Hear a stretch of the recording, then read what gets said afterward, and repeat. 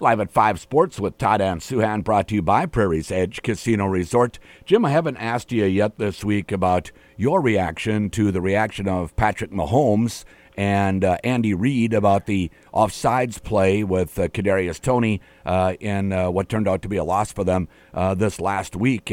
What did you make of the reaction to how it all went down? You know, it's funny because I think I have about 18 different thoughts, and some of them are contradictory. Start with this. Obviously, Toney has cost that team a lot. He's probably cost them 3 games all by himself this year. And this one he cost them by lining up offsides. Of course, it's his responsibility as a receiver, as a veteran NFL player, to not line up offsides. It's his fault. It's also true that usually referees will give you a nod or something or a hand signal to move back off the line if you do line up there. So, letter of the law, Toney is absolutely wrong. The Chiefs are absolutely wrong. The way things are usually done in the NFL, it's more of a gray area. Obviously, you start with the guy just making a stupid mistake. Second, as Peyton Manning said, if a play is going to be ruled dead because somebody lines up offsides, they kill the play. Don't run out the play. You know, that doesn't make sense. It did ruin maybe the greatest play of the NFL season. Right. Again, Toney's fault. Also, I think Mahomes' reaction was, of course, being frustrated that the referee didn't give him a break. I really think, though, he's tried so hard to not criticize any of his teammates, including Toney, who, again, I mean, this team has secured the first seed. Toney just plays like an average player this year. Yeah. I think that was Mahomes' popping a gasket at somebody who's not in his own building. It's really easy to get mad at officials. He did. He took out all the season's worth of frustrations on a guy for making one call he disagreed with. He's really mad at his receivers and his offense. Yeah, just imagine if he came unglued like he did on Kadarius Toney about the play. He would then be widely criticized. You shouldn't scream at your teammate on the sideline like that, even though we can only see and read lips and hand language and things like that. But I thought he kind of went a little too far with it, though. I mean, it's, why are you not allowing us to cheat? You do it other times. And the whole check with the receiver, is that true for a guy that's close to the line of scrimmage like Toney was, or is it only true for guys that are a little wider out, closer to the side judge who you can actually have a conversation with over there? Well, this is the problem with unwritten rules, right? Hard to enforce or justify unwritten rules. Yep. Usually the receiver does check with the official and asks. Secondly, yes, usually the receiver doing that is close to the official because he's split out wide. So this is a different circumstance in those cases. And again, I really think Mahomes, he lost it. He was wrong. I give him credit for coming out and apologizing for it. But I really think it was just him deciding to yell at the official instead of Toney is really what it came down to.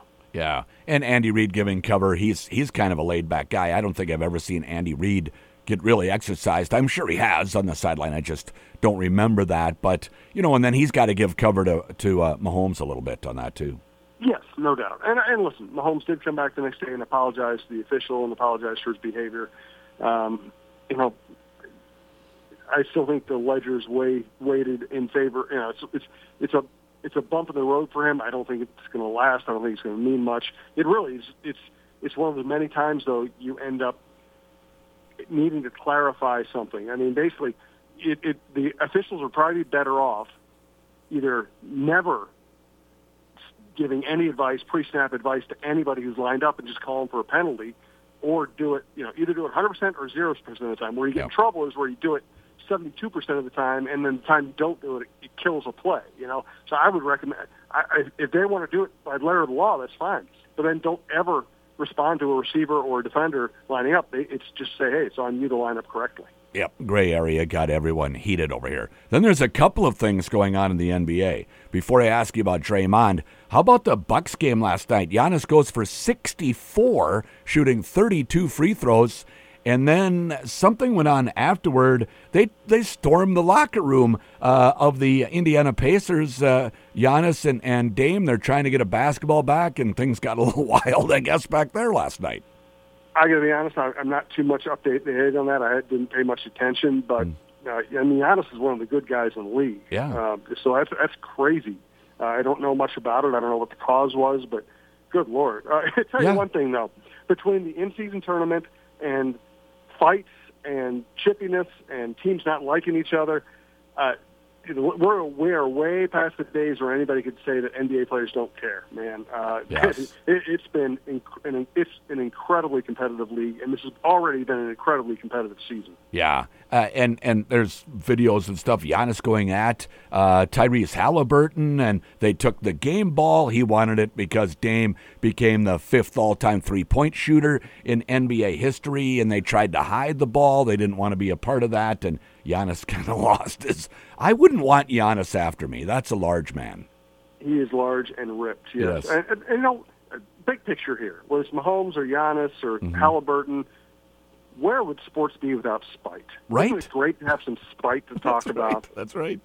What annoys me more than pettiness and spite is everybody pretending they're all just best friends and union brothers and sisters, and hey, we're just out here to make a lot of money. I do enjoy the true emotions coming out, even when it doesn't really necessarily look good for the individual. Speaking of which, Draymond Green, again, another episode last night. We were just talking about him 3 weeks ago. He tries to play it off as though that was selling a foul call. Does he really think we're going to buy that? No, he's just gotten away with so much for so long. And, listen, most professional athletes are responsible. Draymond is the exception. He is completely irresponsible. He choked Gobert. That wasn't like a pushing, shoving thing. It was a choke. He choked. Yep. He blindsided, snuck up behind Gobert, and choked him. This time, he threw a punch at a guy who was defending him. Get him out of the league.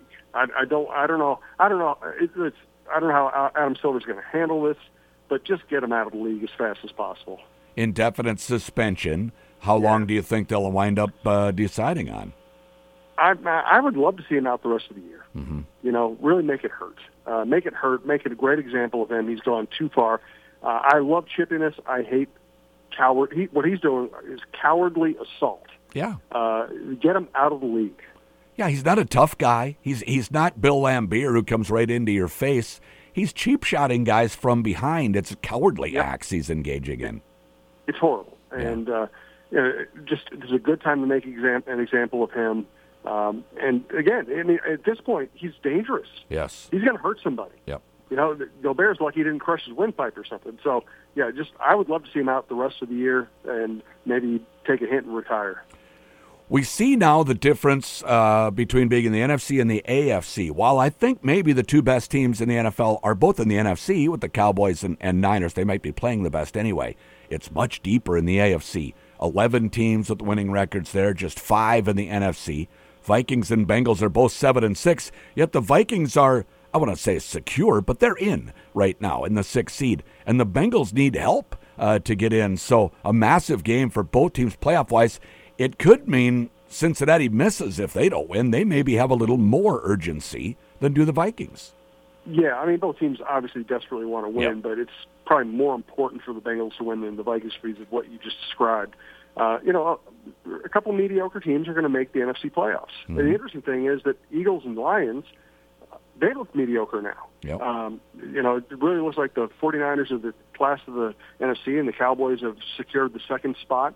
And the Vikings are in a fascinating position. If they won out, they'd win the NFC North. Isn't that something? If they losing to the Bengals wouldn't necessarily prevent them from getting a decent playoff spot. But of course, much easier if they do win. Yeah.